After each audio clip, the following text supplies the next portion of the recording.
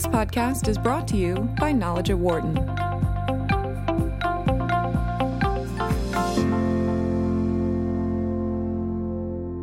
It was made public recently that ride-sharing service Uber had been hacked about a year ago, and they paid a ransom to have the hackers destroy the data. Some 57 million people were affected by this. This news has gotten many consumers mad as well as angered a few security experts. And there are still many questions to get answers to, like how did it happen and why did they pay the money in the first place?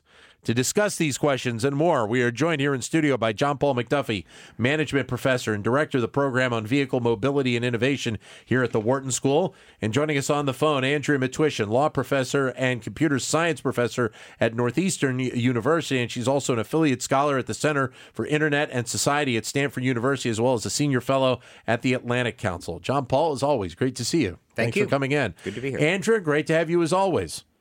My pleasure. Thank you. Andrea, start with you. The hack part of the story is a big one, but the paying of the ransom really is catching a lot of eyes. When you saw that part of the story, what was your reaction? So that is the part that is perhaps most surprising to observers because it goes against the intuition that if you pay for criminals to discontinue their victimization of you, you're setting up the wrong incentive structure for their next potential compromise and for other victims. Other companies such as HBO and Netflix, in situations where they were targeted by attackers who were holding information hostage, they chose not to pay the ransoms and took their lumps accordingly.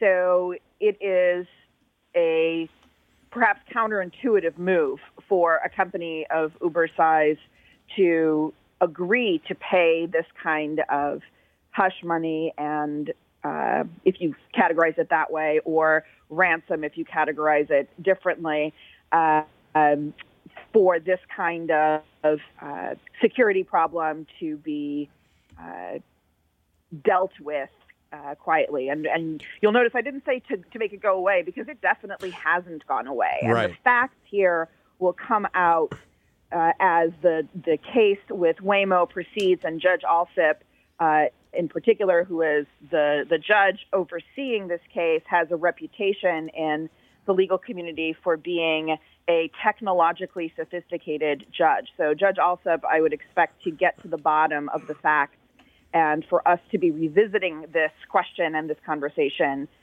in a few months. John Paul, from your background in the auto industry side of things, this has to be extremely damaging for Uber, which has obviously had a run of missteps, quite a few of them, over the last few years. Yeah, absolutely. And, I suppose we've become at least a little bit accustomed to seeing the headlines about data being hacked, even at very sophisticated companies. I mean, I think when it happens at a company we praise and value for being, one of the most technologically sophisticated companies, it's maybe a bit more surprising. But you're right, it fits into a pattern of problems at Uber, many of which do involve deception. And so here it's the hiding of the hacking for a year that perhaps would jump out and goes along with the deception headline of today about the lawsuit with Waymo, where there's further indication of a clandestine unit which was devoted to, undermining competitors, blocking government efforts to regulate, et cetera.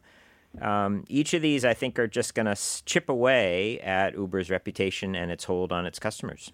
Part of this also is the timing of this, and the hack being a year or so ago, that still puts it under the purview of Travis Kalanick when he was the CEO of the company. So again, here's not only on the company itself, but here's another element, John Paul, on Travis Kalanick himself.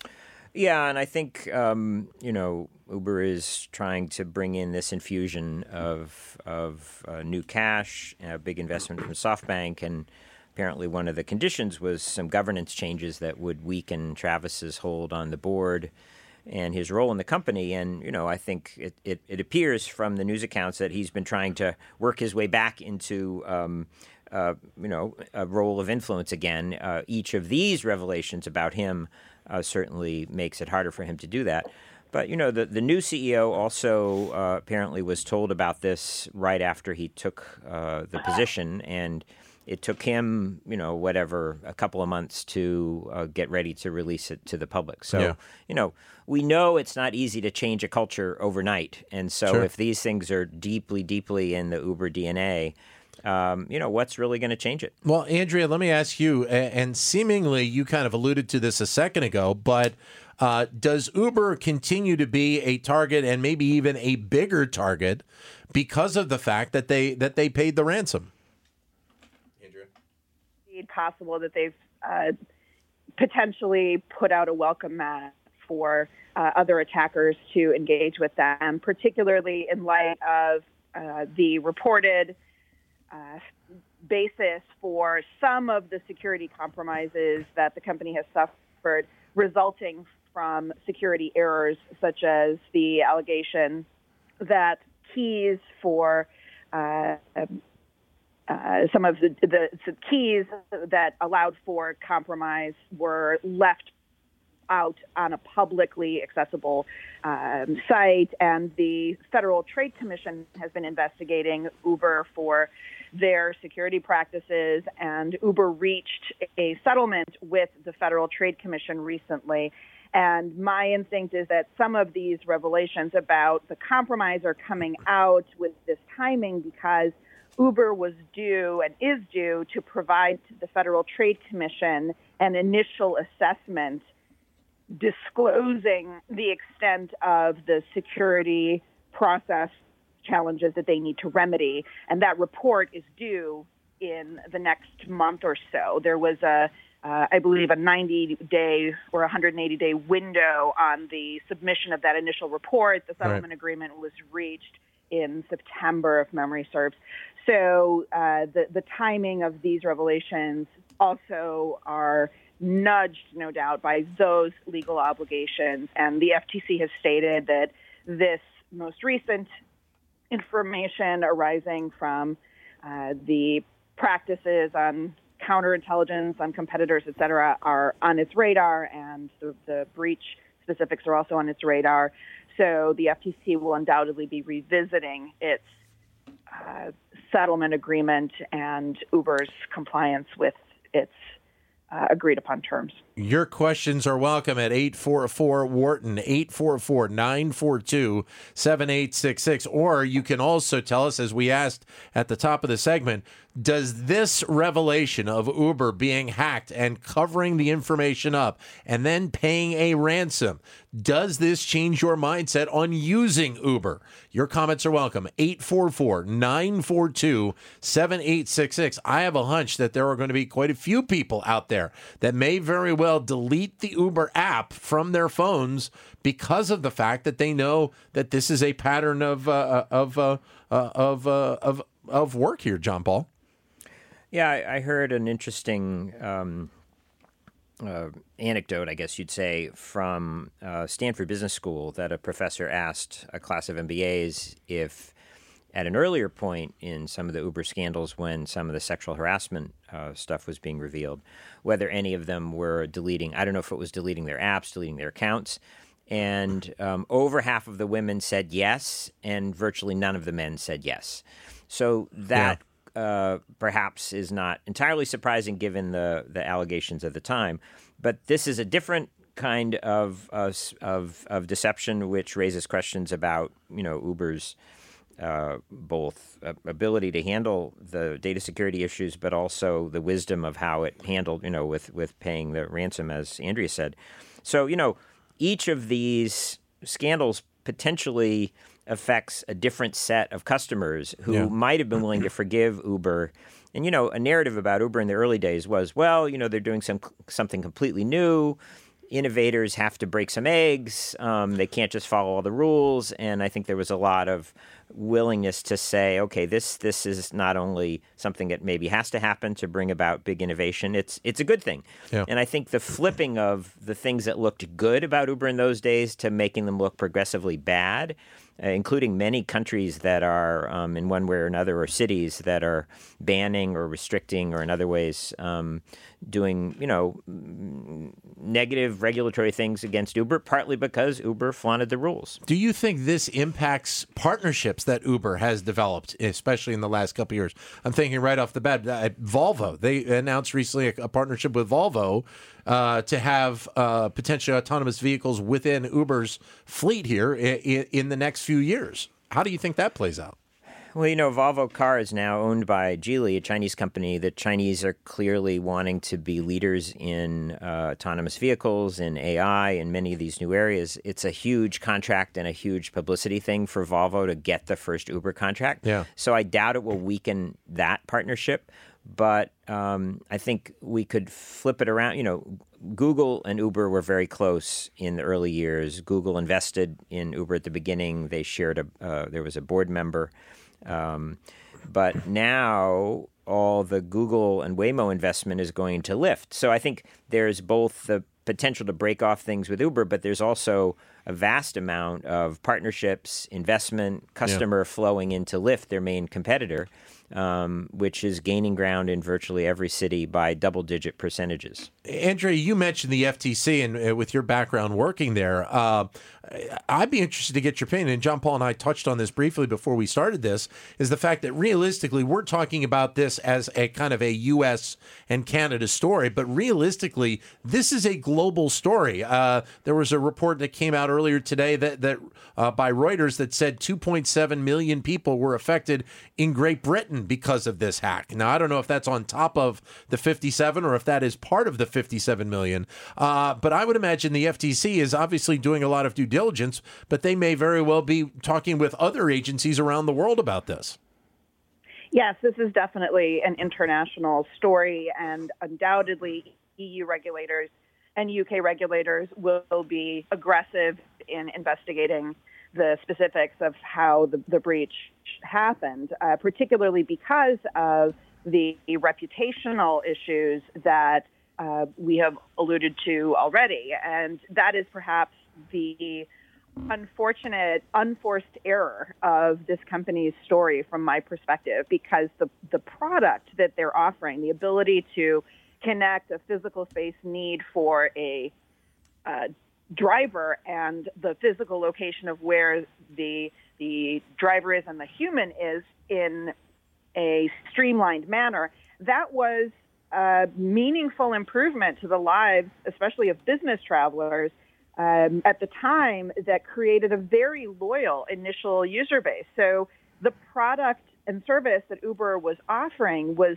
meeting a real need, and it was such a strong product that I can only call them unforced errors of some of the bull in China shop tactics that Uber used with regulators as it entered new markets, with consumers and the way it responded to some of the consumer complaints, with the handling of the most recent security incident, with the potential intellectual property issues that are alleged to have resulted in possible violations of law, including the DOJ looking into allegations per the request of the judge in the Waymo case.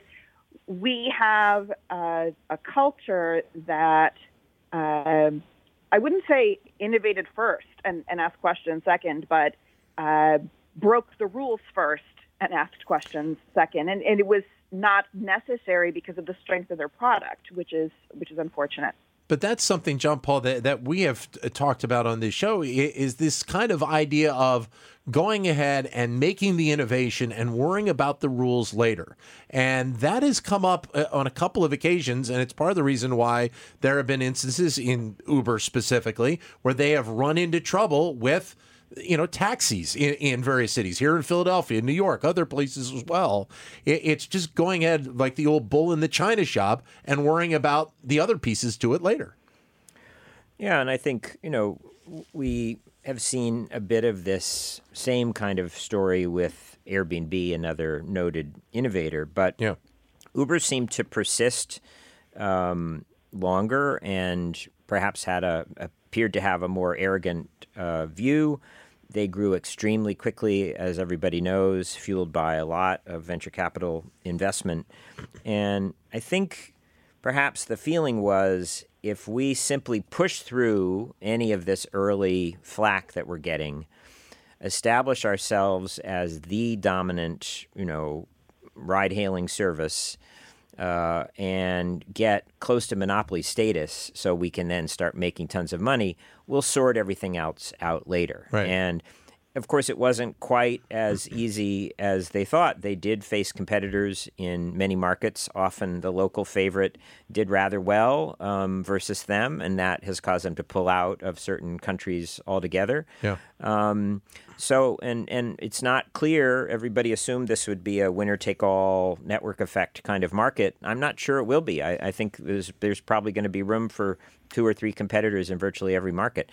So does the Uber business model and what its investors are expecting of it work if it doesn't get to that monopoly position? The kind of desperate push to just keep, subsidizing, getting rid of competitors, ignoring regulators, I think is connected to maybe some flaws in that initial vision. Which is probably one of the reasons why, Andrea, you get the sense that we are going to see these types of instances brought up in front of congressional committees more and more as we move forward. Yes, and that is perhaps a key cultural difference between the culture of moving fast and breaking things of the Valley and the long memory of regulators and judges and legislators on the local level. Reputational effects follow you from incident to incident. And so the city of Chicago is now suing Uber in connection with this breach, partially, undoubtedly, because they kept Uber on their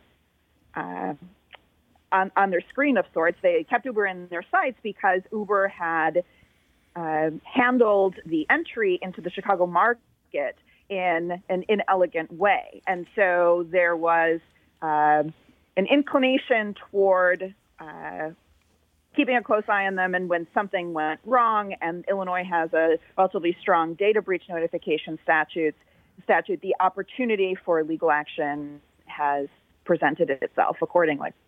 I guess one of the questions that a lot of consumers may ask as well, and we welcome your comments at 844-WHARTON, 844-942-7866, is I'm assuming we know that all of this data that was hacked, I guess we assume that it is back in the hands of Uber, or it is destroyed so that it cannot be used in a negative light, Andrea. We shall see. One of the unfortunate or fortunate, depending on where you sit in the ecosystem, realities of data compromise and working with attackers is that attackers are inherently untrustworthy. So whether the data has indeed been deleted as promised is not something that it is likely Uber was able to fully verify.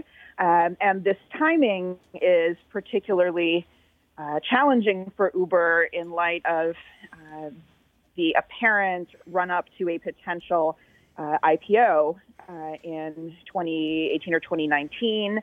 And as additional transparency requirements from the Securities and Exchange Commission will kick in, assuming Uber does go public, right, these kinds of legal choices will face scrutiny not only from regulators, but also from the public as investors and their counsel will be scouring Uber's filings. Initially, it'll be its S1, its initial document, but then with its quarterly and annual reports, Uber will need to develop a culture of being comfortable with review from the outside and with a greater degree of transparency or the suits that will arise because of its status as a public company eventually will be another source of big-ticket liability for the company.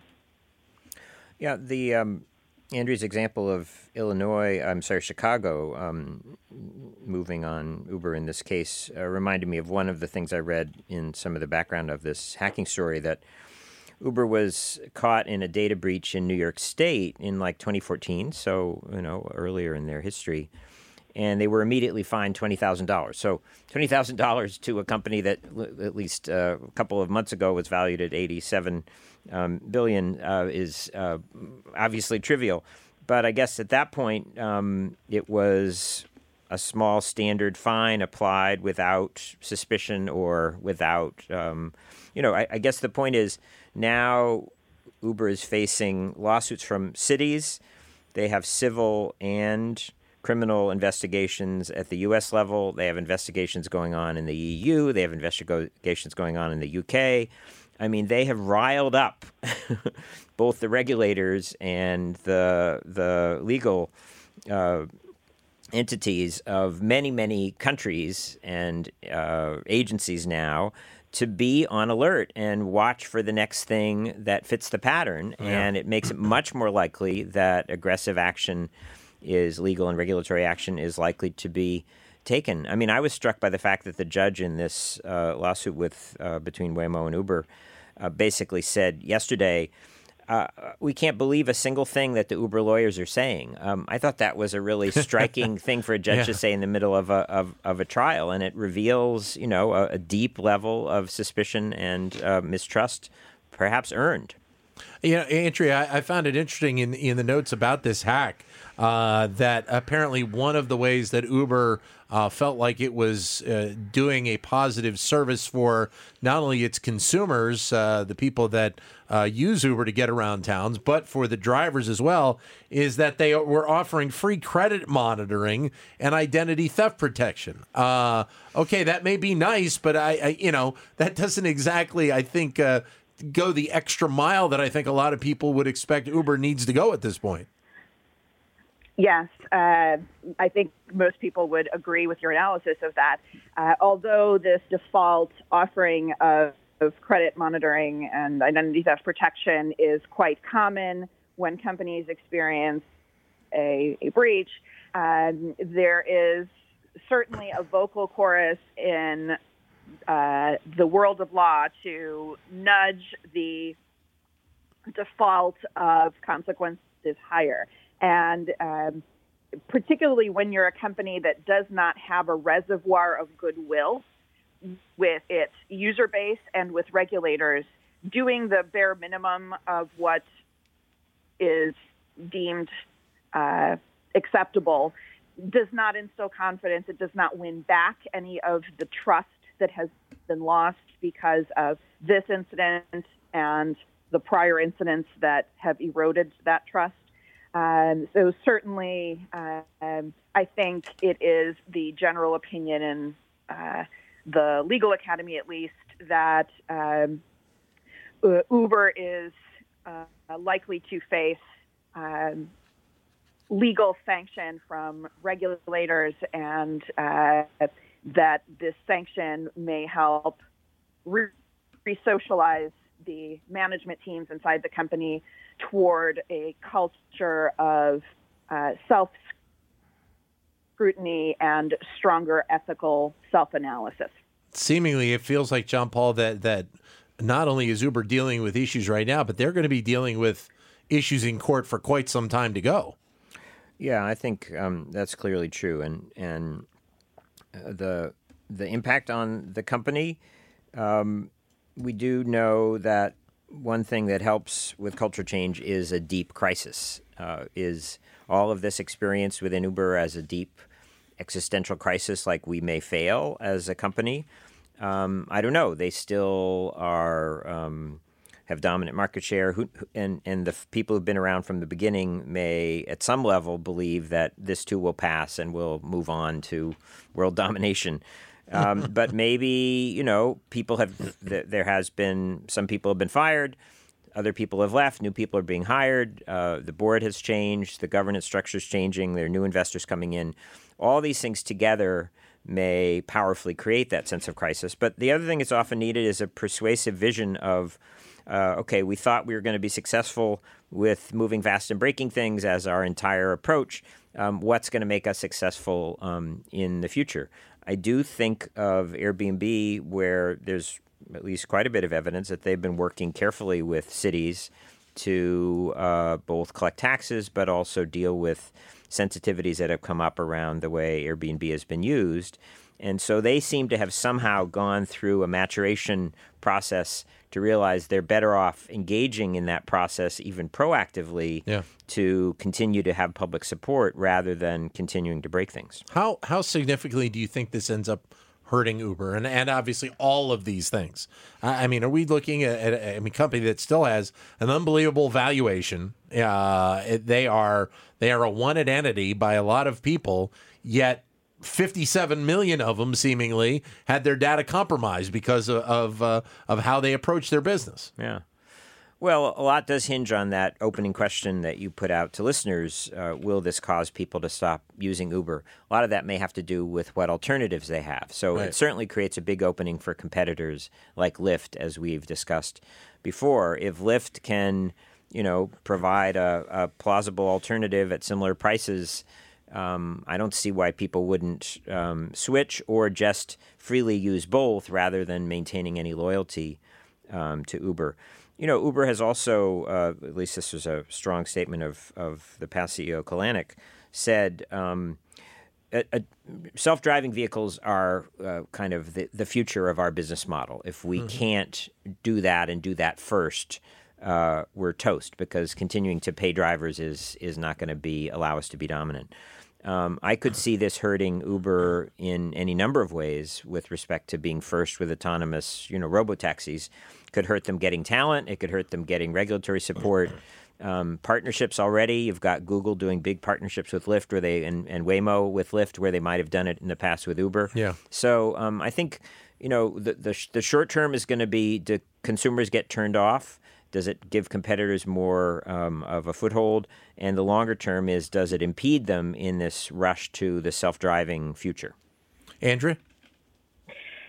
I think those points are spot on. And in particular, because of this hope for a self-driving future, these reputational and trust issues that we keep coming back to really matter. Because when a consumer is faced with trusting a machine with her safety and getting from point A to point B without fear of malfunction or compromise, and the result is potentially physical dismemberment and death, because we're talking about a car here, the consumer will analyze, among other things, which company should be trusted with fleet maintenance, with doing adequate security testing on their cars, with caring about the consequences of malfunction in their vehicles. And when you have a reputation for not being rigorous about security and not being welcoming to consumer feedback and responsive